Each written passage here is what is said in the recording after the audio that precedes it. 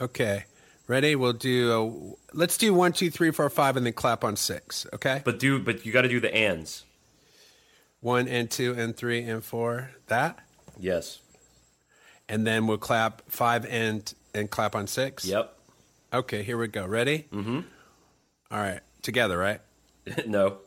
All right. Here we go. Okay. 1 and 2 and 3 and 4 and 5 and... Oh, I forgot to clap. God damn it, really? Hey, everybody. Welcome to I'm Okay, You're Okay. I'm not okay. You're not okay. With me, Bob Schneider, and your other host, Clint Wells. You're welcome. So, what's going on? Nothing much. I had a busy morning with work, and I'm getting ready to head to the airport, flying out to Los Angeles for some shows. But I have a nice little window here to talk to you. It's good to hear your voice. Oh, thanks.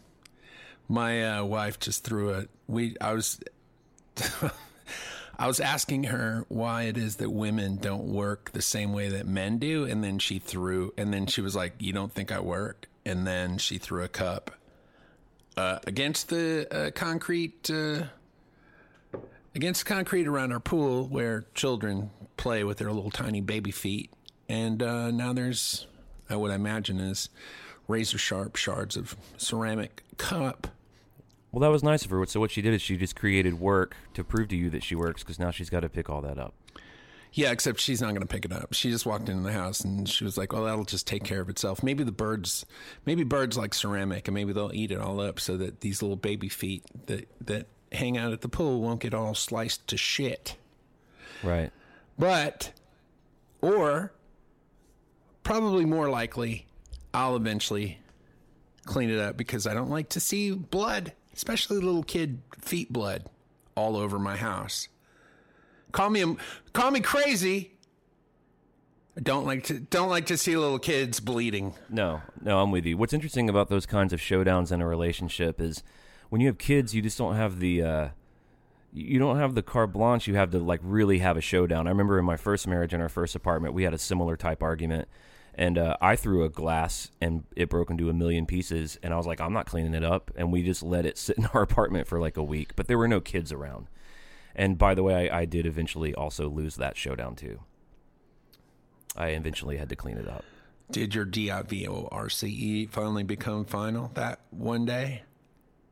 No, but I like to think of it as a small little piece of the puzzle, slowly getting put together over 4 years. Oh, the showdown at the yeah. Okay. Where were you living at that time? I was living in Birmingham. We were living in a cool little old apartment downtown, and shit got dicey. It threw a glass, and then it was the week long of stepping around shards of glass, and then in some cases accidentally stepping on it and bleeding. But when the kid's running around, you gotta just eat the shit sandwich and fix it. Did you throw the glass or did she throw the glass? I threw the glass, but it's because I asked her to make me. I was working, and I had a small window for a lunch break, and I said, "Hey, so we can spend time together, because my window's so small. When I get there, can you make me a sandwich that's already ready when I get there, and we can sit and have lunch? Because if I have to make the sandwich, that's going to eat into my 30 minutes." And then she told me that she was never going to be my slave. She took it into slave territory, and that conversation escalated. So I was like, "Look, you're my wife. I'm just asking you to help me. If you asked me to make you a sandwich, I would just make the goddamn thing. You're not my fucking slave. You're my buddy. You're my wife."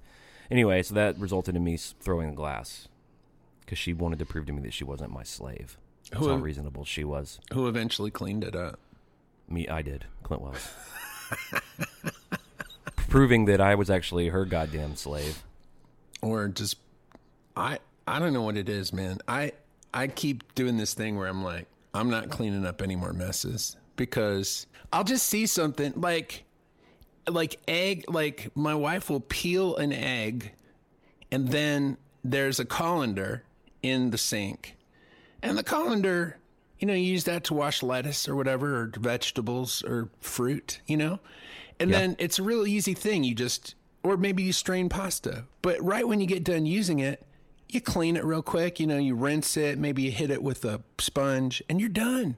But no, she just leaves it in there. And then next thing I know, she's peeling an egg, and now she's putting the eggshells and bits of egg in the colander.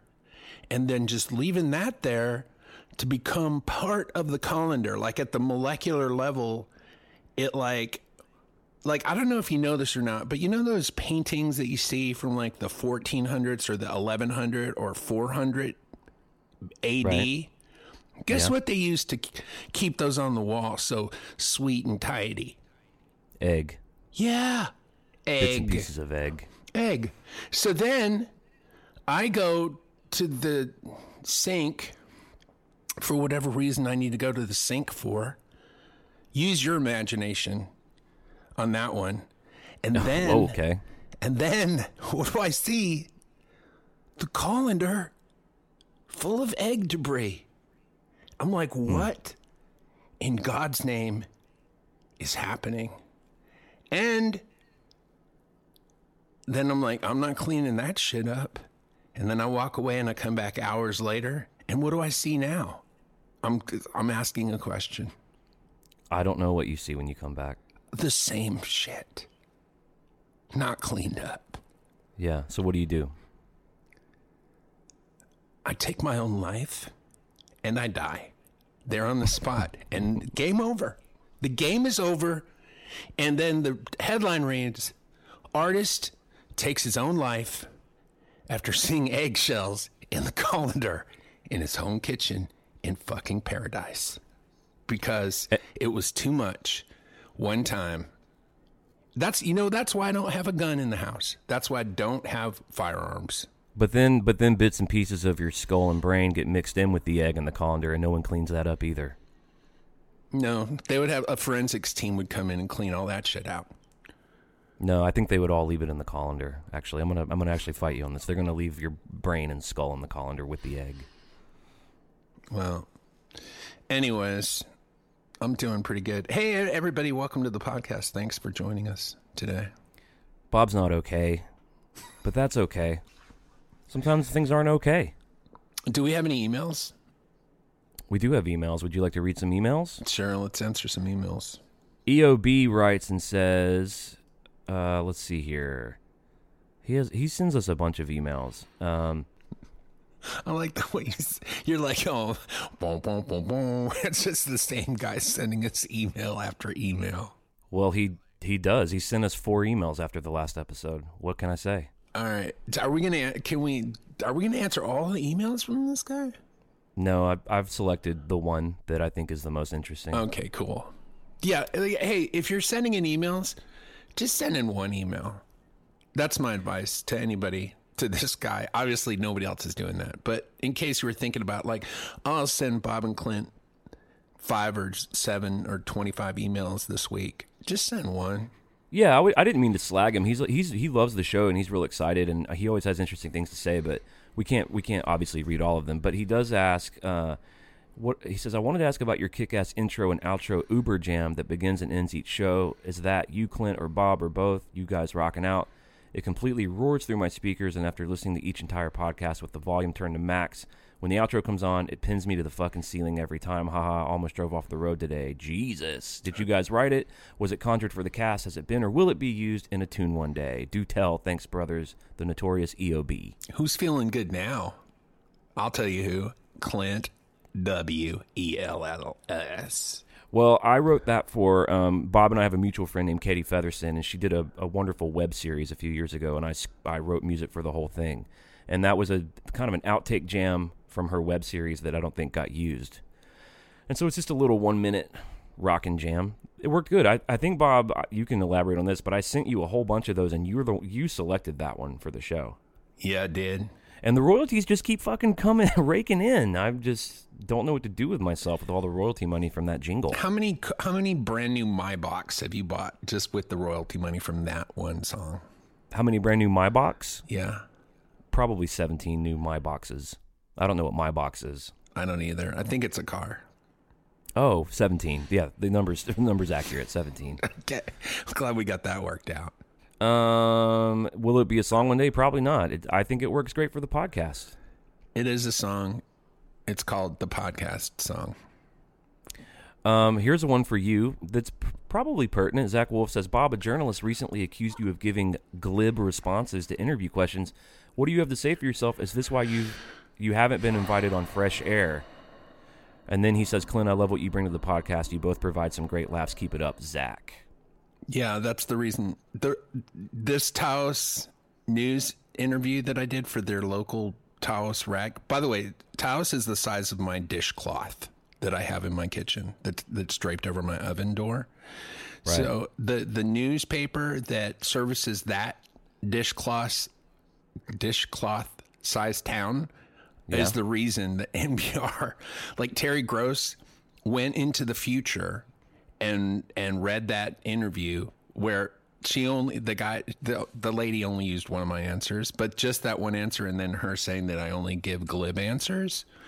Then she came back from the future with no other information except for that information about me, and she was like, yeah, if Bob Schneider contacts us, tell him 9 Danke. She's half German. And then, hence the name Gross. Terry Gross. That's a German name. It means big. So, yes, the answer is yes. Next question. I wonder why they think you give glib responses. Dude, check this out. So first of all, they're not glib. I took a lot of time answering those questions because the questions that she asked me were insane. Like what? Give me an example. Dude, I can't even do it. It's like the egg in the colander. It's like alien. It's like an alien thing that you're just not expecting. It's so out of the blue. All right, here's what you do. If you want to know what the questions were and if you want to know what my answers, all of them were, then go to my Facebook page, and I posted the whole email interview that she didn't post in her article, so you could see the questions that she asked, and then you can see my answers that I took a lot of time answering, by the way. So you actually put some TLC into it, which, by the way, the egg in the colander, wonderful name for this episode. Wonderful name. And a wonderful name for a new fucking hip Nashville restaurant, too. Dude, you're right. Fucking egg in the colander. The egg in the colander, dude. All you need is a bow tie and some suspenders and a fucking top man bun, and you will be eating at the egg in the colander in no time. Every chick in there is wearing a bowler. Like, there's not a single woman on the staff that doesn't have a bowler, and every dude has a man bun.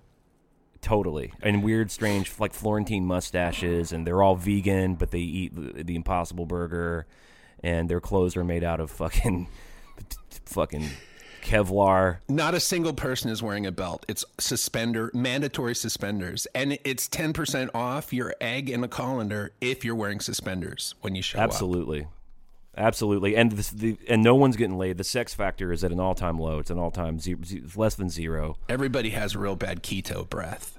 Guess how humorous everyone is in that place. 0 humor. Complete 0% humor. All the jokes that people talk about the egg in the colander name, the wait staff just look at that person and they're like, what was your order again? And then they move on. Did not compute joke. And you get a bonus off your colander, the colander side of it, if you bring your little dog. And then if you clean up your little dog's little poo-poo. You're going to bring your dog there to the egg in the colander there? Oh, I love that. I love, that it's they're very dog-friendly there. They have a little sand pit. The sand pit's wonderful. They have a little sand pit by the dumpster there where you can bring your dog there and you can just let your dog shit all over the sand trap. But you don't want to go in there with your hands because, oh boy, there's a lot of poop. I don't know. I don't know. I think it's kind of fun, but when you're waiting for your table, you play in the sandbox filled with all the dog feces. No. You don't want to go in that sandbox. Trust me, you let your little doggy go in there because the doggy likes that poop, but you don't want to get in there. Not if you're going to be handling them eggs. The egg in the colander, yeah. My dog Lucius loves it. He absolutely loves it. You get 25% off the egg when you bring your dog Valentino.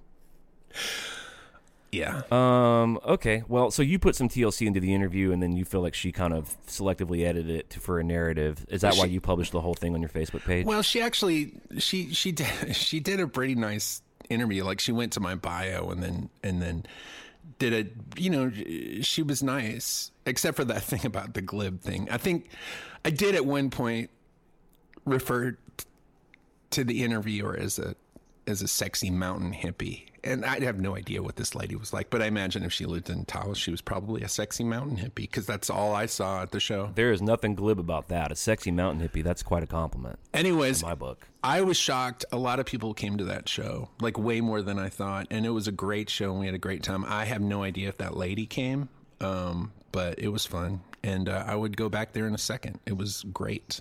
And it was 7,500 feet above sea level, so I was feeling every breath. I think that's what Sting was talking about when he wrote that song.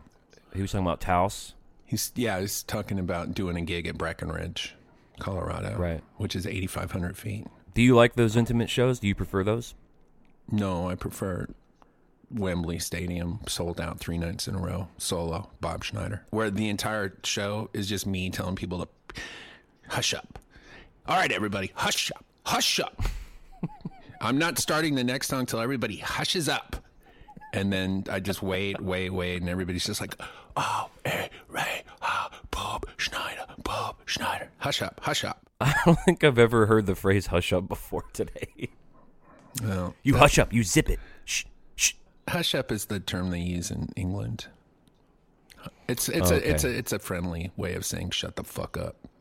Right. A woman at a movie theater once gave me a kind of an intense tap on the shoulder because I was looking at my phone in a movie theater, and I thought I was gonna fucking explode. I thought I was gonna go insane. An intense tap. There's levels of tapping. She tapped me kind of forcefully on the shoulder. Oh my God. I fucking hated it. I couldn't believe it. Here's what I know about you, Clint. You don't like to be touched. No. And you definitely don't like to be touched by a stranger. B, and C, you definitely don't want to be touched in a dark theater full of strangers. The slightest touch, the tippiest, tappiest touch of all time would be the most intense touch. I wish I could see a video of the fucking look on my face, dude, because I was just absolutely mortified. Oh my God. And then it would immediately translate into just pure hostility and anger. Oh, I got hot. I was like, my whole body got hot. I was like sweating. I like turned into a demon. What did she say? She just sort of shushed me. She, like, hey. What were you doing? Were you making a lot of noise? No.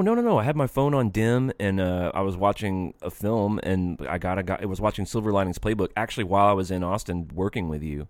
And I guess she's one of those people that... Wait. One of those theater police. What? So, you were in a movie theater or a theater where people are performing? No, I was in whatever that movie theater is in Bee Cave near your house. Oh, hold on. Now, wait, no, dude. You're in a theater watching another movie on your phone while a movie's playing on the big screen? No. I was watching Silver Linings Playbook in a theater on the big screen. Okay. During the movie, they tell you to put your phones away. All right. And my phone didn't ring or anything, but I got an Okay. email, and when I pulled my phone out, the bright light, she couldn't handle it. It's like Laura with the lumens. Okay, got it. Honey got with it. the dog and the lumens of the egg and the lumen. And she shushed me, and she used the 2-finger tap on my fucking shoulder. That's sketchy. So, okay, so you weren't watching me. You were just checking your phone for some reason. I would never watch a movie on my phone during a movie. Right. Well, that's insane. what I thought for a second, and then that does sound insane, and that's why I was going back to it to make sure that wasn't the case. Well, I'm glad we cleared that up. The detective work on I'm okay, you're okay, I'm not okay, you're not okay just continues to We're thorough. ascend. We're thorough. Yeah, we're real thorough. Got to be. So what's going to happen with this glass? I know the cleaning up, but what's the resolution like when you guys get that kind of sideways? What's your normal resolution time? What's the window we're looking at here? I don't know. It's either going to be murder, suicide, or everything's fine. I don't know. I don't know, man. I'm married a very complicated lady. Yeah, but you like that. You're into that. I do. It keeps it interesting. It's not boring. That's for sure. Right. But Right. yeah, I don't know. Who knows? Well, I'm sure it'll be fine. You are gonna have to clean the glass up, though. I do know that for sure. You'll be cleaning the glass. You'll be picking little bits and pieces out for fucking months. I'm not going to do it for a long time. But you're right. You're right. And I'm not going to do it for a long time. Yeah, well, that's the only battle you can win is the time. All right, I'll keep you posted. Maybe not in the next podcast, but maybe keep us all posted. Yeah, I'll keep you posted. Max Frost wrote in, our buddy Max, a wonderful musician in Austin. He wrote, "Hey Clint, tell Bob to tell that Russie Crowe story about when he gave Bob his demos. That shit is funny." Max, I have no idea what he's talking about. Yeah, I'm not going to tell that story, but thanks, Max. Well, can you tell me why you won't tell the story? Who's Russie Crowe? All right, Russell Crowe used to. Oh, Russell Crowe. Russell Crowe used to come to our show. All right, fuck it, I'll just tell it. Even though there we go. Here we go. He's telling it. Oh, he's telling that story. But he's telling that story right now. He said we're gonna tell it. Not gonna tell a story. He tell it. I knew he'd tell it. I shouldn't tell it. Here's the thing. I shouldn't tell this story because it's not going to do me any good. Here's what it's going to do. It's going to be entertaining for our listeners. Great. That's what we're here to do. So, but guess what? If Russell Crowe hears this story, he won't be happy at all. Let's take a quick over-under on whether or not Russell Crowe is going to hear this fucking story. Well, believe me, I did the math. Right after I said I'm not going to tell this story, I did the math, and the math came out really much in favor of the chances of him listening to the show are as close to zero as my wife cleaning up that cup. Picking up the glass, yeah, out by totally. the pool, yeah. Well, let's hear about Russell Crowe. All right, so anyway, I used to have this band in the 90s called The Scabs, and it was like the place to be on Tuesday nights in the late 90s. It was like a big R&B band. It was a big dance band, and we got a lot of service people because the show started at 11. It would go like 11 to 2, and it was just a giant dance party. So you had all these people that get out of work at 10:30 that would come to it. Had all the fraternity and sorority people come into it, had a bunch of strippers come into it, and then anybody who was in town, like movie stars, rock stars, whoever, if they were in town on a Tuesday night and they said where to go, they would say, go to Antone's. The Scabs are playing. That's where everybody's at. And it was always sold out. It was always capacity 650. Routinely, we had 900 people in there. So we had a lot of people. Jerry Seinfeld, people, whoever was in town would come to that show. Like Sandra Bullock started coming to that show. That's how I met her, and we ended up dating because of that. But like Kid Rock, Dennis Quaid, Russell Crowe was one of the people that came. So he comes. I meet him after the show. He's a nice guy. He goes, I got a band too called 30 Odd Foot of Grunt, and I'm going to give you a CD, and I want to know what you think about it. So he gives me the CD, and a week later, the next Tuesday, he shows up. I listened to the CD, and I have to say it wasn't to my it wasn't to my taste. Let me put it that way. What kind of music was it? Just like a bar band, sort of, rock and roll. So for me, it has to be something magical and different, something I've never heard. And this wasn't that. And some might even say it was terrible. But I'm not going to say that in case there is that off chance that Russell Crowe hears this. But it wasn't, I wasn't crazy about it. So there was one song where he kind of tells a story. So there's music going on underneath, and then he's telling a story. And at that, he's amazing. And I will say this too. I got a chance to see him live not long after this.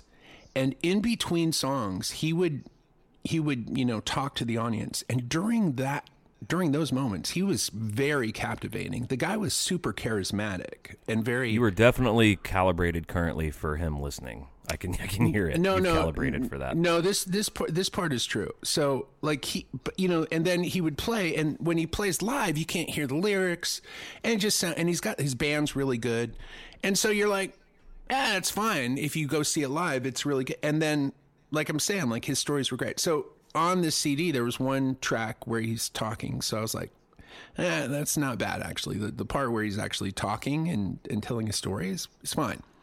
So. But the rest of it was pretty bad. And so I was like, but here's the deal. This was right after he made Gladiator. So this was when he was at the peak of his popularity. He was a huge movie star. And I was like, man, every motherfucker in the world is blowing smoke up this guy's ass. So I'm not going to do it. I'm going to tell him the truth. And he's going to respect me for it. Oh, boy. And so, I can see where this is going. But also, you know, I don't know. He just seems like a straight shooter guy. So he shows up the next week. I see him there. I know he's going to pull me over. Sure enough, after the show, he's like, hey, man, you know, come over. And I'm like, hey, what's up? And he's like, dude. And he fucking gives me the Russell Crowe. Like, he's like 2 inches from my face, looking me in the eye. And he's like, dude, what'd you think of that? What'd you think of that CD that I gave you? And I'm like, that's a pretty fucking amazing Russell Crowe, by the way. I can't even believe I hit it. I thought Russell maybe had climbed into your studio for a minute. I did too, there for a second there. Anyways, so he's looking at me in the eye. I was like, what'd you think of that CD there, Bob? And I just look at him and I go, dude, it was great.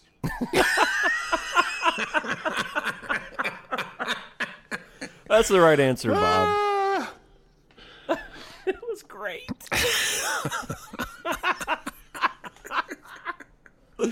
That's the right answer, homie. That was the only thing. But I swear to God, I tell everybody, this is my deal. If you made some art, if you made some music, and you're going to come to me and go, hey, check this out. Guess what I'm going to tell you every single time? And I don't care who you are. I don't care if you're Russell Crowe, Joe Schmo. I don't care. This is what I'm going to say. Loved it. It was great. Keep going. Keep doing it. Because it's just my opinion and I don't know shit. And here's what I'm never going to do. I'm not going to criticize. I'm not going to say it sucks. Now, if somebody's making something in the process of making something and it's not done and they want my critical input, I'll be very honest and tell them everything that I think that could be improved as long as I have a suggestion to improve it. But I'm just never going to say that sucks and not have a suggestion. I'll just go, well, this section here, what about trying this? And then that's the way I approach it, because otherwise that's with everybody and everything. Now, you know, if I'm not talking to the person, or if I'm talking to a friend or my wife or you or whoever, I'm going to, you know, sometimes be pretty brutally honest about some shit, but never to the person. Cause art's scary. Like making something yourself, being vulnerable, putting that out there, and then somebody just being a dick. That's the worst. I know. Well, but I agree with you. And I think that's a generous and also, efficient way to go about that when people ask you what you think. Here's what I've never done. Asked anyone what they thought about what I'm doing. Yeah. What'd you think? Did you hear the thing? Yeah. What'd you think about it? Tell me. Give it be brutally honest. I don't want to hear that shit. I ask my wife. I go, and to tell you the truth, I don't even ask her anymore. That's something I did when I started making stuff, because I was so insecure that I would ask people. But I haven't done that in a long, long time. Well, because, I mean, I don't know if you would agree with this or not, but when you know what you're good at, when you kind of know what your muscle is, when you make something and it satisfies you, that's kind of enough, and that's what it needs to be. Like, your fans depend on you to make the music you hear in your head, not the music you think they want to hear or like. There's some of that where you consider your audience, and this would be fun to play live. This would go over well in a packed-out club or whatever, but what they really love about you, what I'm guessing, what I love about the music you make and the art you make, is that it's what is in your crazy head, right? I can't write any other way. Like, I can't write with an agenda. Like, I can't go, I'm going to write this type of... I've tried it, and it always ends up not being very good. I can only write when I'm just getting lucky and it's like blindfold, like throwing darts blindfolded. That's the only way I can write. I can't. Well, right. I can't hit the mark with the blindfold off. And as you know, and maybe some of our listeners might know, I actually do the opposite of that and write up for pitch, country pitch, and commercial stuff all the time. Maybe on the next episode we can talk about the differences. But for now, we have to bid our lovely audience adieu. Adieu. Our time is up. And thanks for writing in. Please keep them coming. Remember, just 1 week would be nice. And we'll get to those. Check out Clint's podcast, Metal Up Your Podcast, about all things Metallica. But again, you don't need to be into Metallica to enjoy it. I'm not, and I enjoy it a lot. Check out my podcast, Bob Schneider Song Club, and go to my patreon.com/Bob Schneider and join that today. And we'll see you soon. Thanks.